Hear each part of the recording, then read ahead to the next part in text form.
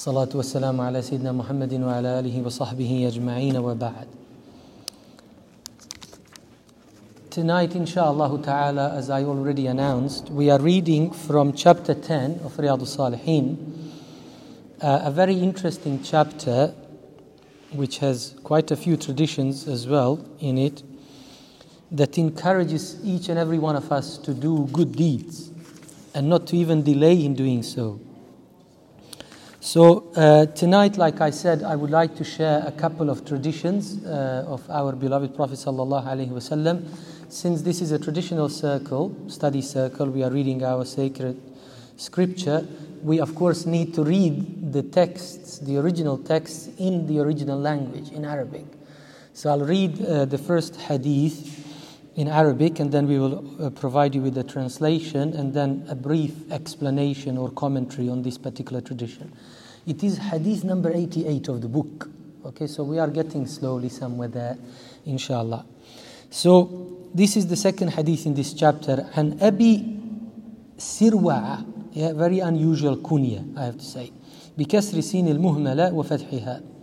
Uqba ibn al-Harith. So this Sahabi is better known by his actual name than kunya.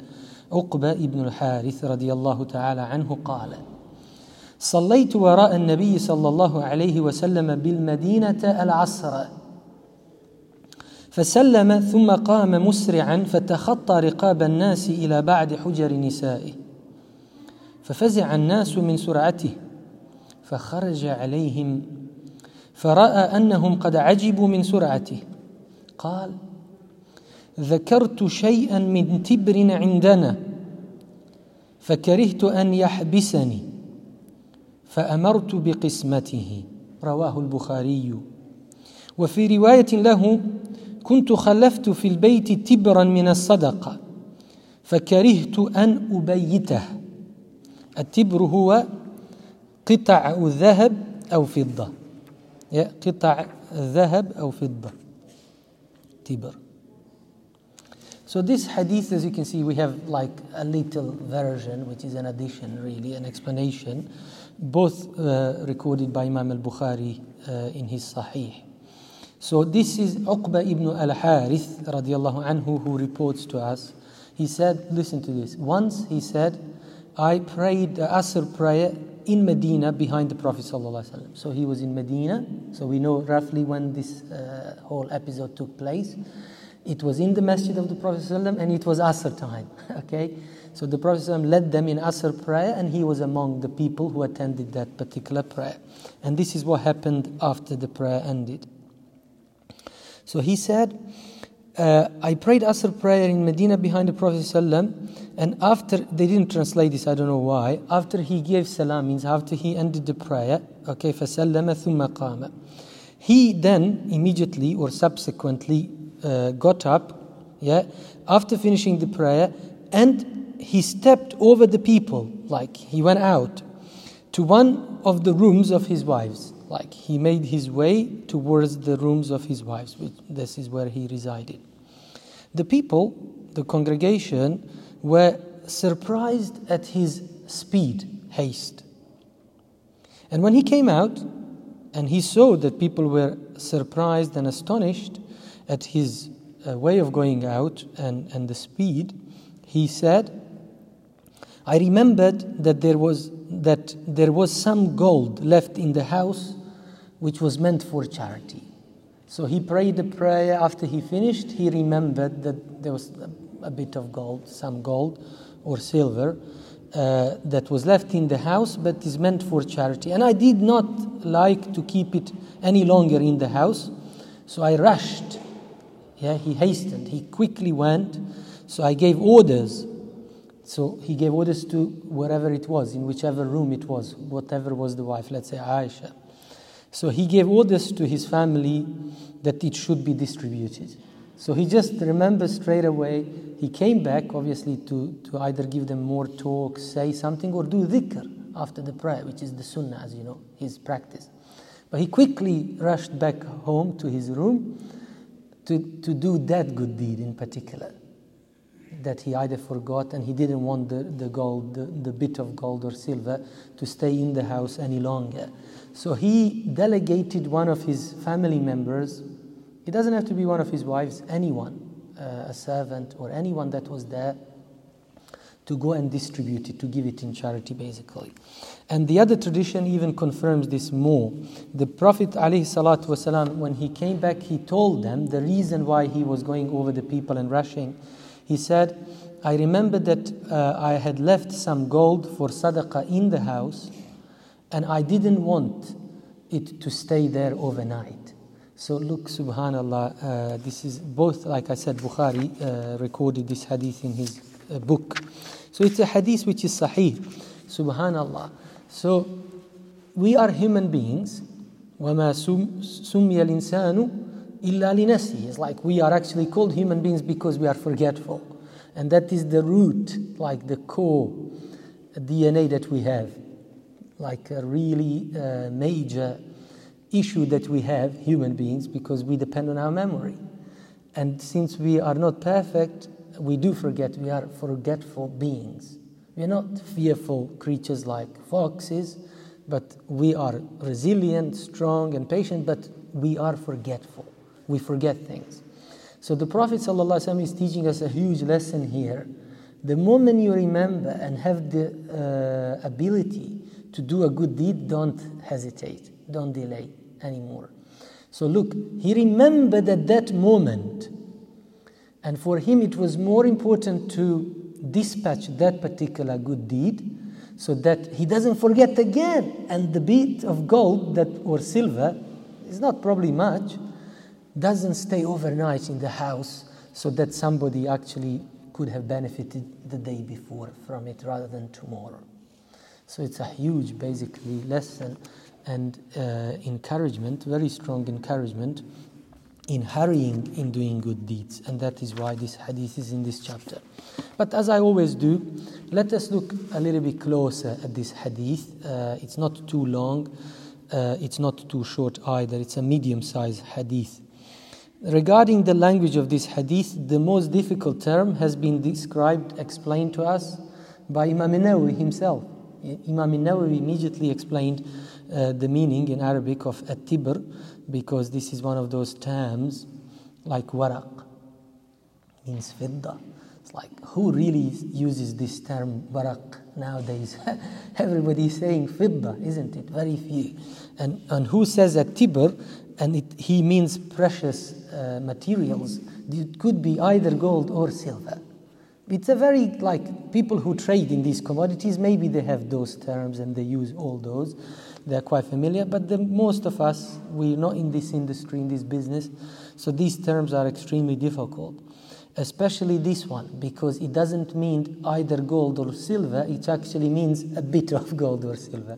Qita, like small pieces of gold or silver.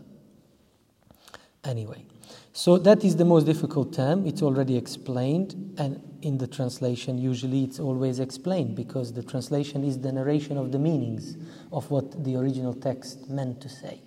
Yeah, so the translation is like a commentary in a way. However, there's a few more, couple at least, terms which I would like to share from this hadith. The second one is فَتَخَطَّى. Yeah, أي قطع الصفوف خلال جلوس الناس. So the Prophet ﷺ literally, because people were praying, so as you know, part of our etiquette is to fill the gaps in the sufuf, in the rows. So there were no gaps, basically. There was no way to go out freely, like a path. So he had to step over the people, okay, as they were sitting down, because the prayer was finished. Okay. Now it's interesting. The scholars, they said this term implies that the people were sitting down. They were not like half of them late for the prayer, like we have nowadays. And maybe I don't know why it happens. Allahu A'lam. People should be given their good excuses for being late for prayer. But maybe in the time of the Prophet ﷺ, they did not actually miss the opening takbir much, or even the adhan. Like they would be there before the prayer time enters, And I know I don't want to mention any countries in particular, but I know some Muslim cultures, certain countries, where it is, you are late. It's like culturally you are seen as being late if you came to your masjid after the adhan. Yeah? And the adhan sometimes goes on for the sunnah, as you know before.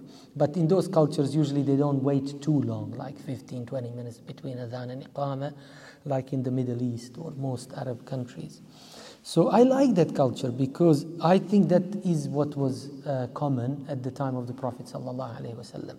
So it seems they were all eager, very eager, especially when they knew that he would lead them in prayer, that they are there from the word go, from the beginning. Yeah? And they're not late. So when he finishes the salam, they can all engage in dhikr, collective dhikr, or simultaneously, but individually. And nobody is disturbing the other. Okay, this is really important. Otherwise, we wouldn't believe. And also, why after Asr prayer? Why did the Rawi mention it was Asr prayer? Because after Asr prayer of all those prayers, Fajr, according to Hanafis, there is no nafil.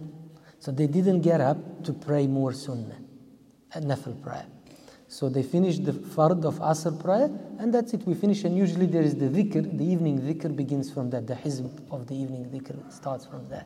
So the Prophet, this is established sunnah. The Prophet ﷺ really did that. And he said so much praise that hour after Asr till the sunset. If you engage yourself in dhikr, as if there's really nothing better than that for you to do the whole day. It's like so rewarding. So a couple of those points are alluded here. So they were seated. Otherwise, the Prophet would not basically walk in front of praying people, or he wouldn't push them away or disturb them in their prayer. But rather they were seated and doing their own dhikr, or reading, revising Quran, or tasbih. Usually it's the tasbih after salah which we read. Okay, that one. Hujra is not difficult really, but it's jama' hujra. So hujra could mean a chamber, a room, but it also could be the name of a home, a house, al-manzil. Okay, so that's another benefit in language. فَفَزِعَ. Okay, the Quran mentions, of course, this term فَفَزِعَ. So for those of us who are more familiar with Quranic Arabic, we will know, but people who are not so familiar, they will maybe struggle a little bit. So what it means is like خَافَ النَّاسِ. Yeah, it's like they were, I think in English it's astonished, he said. Yeah, I think he used surprised, I said. But they were actually, taken by surprise. Yeah, astonishment. Why? Because this was not the sunnah of the Prophet. This was not his habit. عادته مش هكذا, right? So خالف عادته. On this occasion, the Prophet ﷺ did something which was not the usual thing that he would do. And we know it's quite the other way around, isn't it? He told people not to step over people. Not to go over the lines unless there is a haja. But this time there was a haja masa in his opinion, sallallahu alayhi wasallam, in his ijtihad and understanding. And for us, it's an encouragement. It's a lesson that we learn. So when there is an opportunity to do good, even if that means, you finished your prayer and then you got up and went through the people, but you quickly went there to help someone who is in desperate crying or condition, or do some, like volunteers, like you do. Finish the Jummah prayer, immediately go out there, something like that. That is exceptional. So it does not defeat the general sunnah, the general practice of the Prophet ﷺ. So the people were actually afraid because they knew that his way of walking was always very calm. He never did anything like that. This was not part of his demeanor, of his attitude. And secondly, maybe they were worried on his health, is he in pain, or what is going on? Why is he's not rushing like this? Did something actually happen at home and Allah alluded into it through an angel, and he rushed quickly to attend to someone who is dying or something like that? So genuinely they were concerned for him, his well-being, as well as his household, family. So this is come from the term فَفَزِعَ النَّاسِ. Okay? And the last term from this hadith, أن يحبسني, أي أن يشغلني أو يشغلني التكفير فيه عن التوجه والإقبال على الله تعالى. So this is what is mentioned in this first riwayah, but in the second one, the Prophet said like he didn't want to forget again about the gold or silver, and that it stays there overnight, because his other sunnah was that whatever valuable was, anything valuable that was in the house and that was a surplus, faida, ziyada, he never let it be stored. Like he didn't need storage basically. Didn't need fridge or freezer or storage in his house, because he would never store anything which was a surplus beyond what him and his family needed for the day. Sallallahu alayhi wasallam. So that is another interesting point. So he mentioned that and explained it in the second riwayah, the other riwayah, which is also Bukhari's riwayah, al-mabit, like it staying there for hours and hours, whereas it could have benefited someone immediately or sooner rather than later.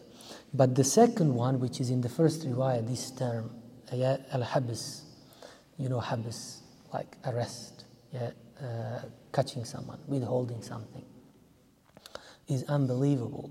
Why? Because the Prophet ﷺ, as we know, he was the best of all people. So at all times he would think about Allah subhanahu wa ta'ala and remember him.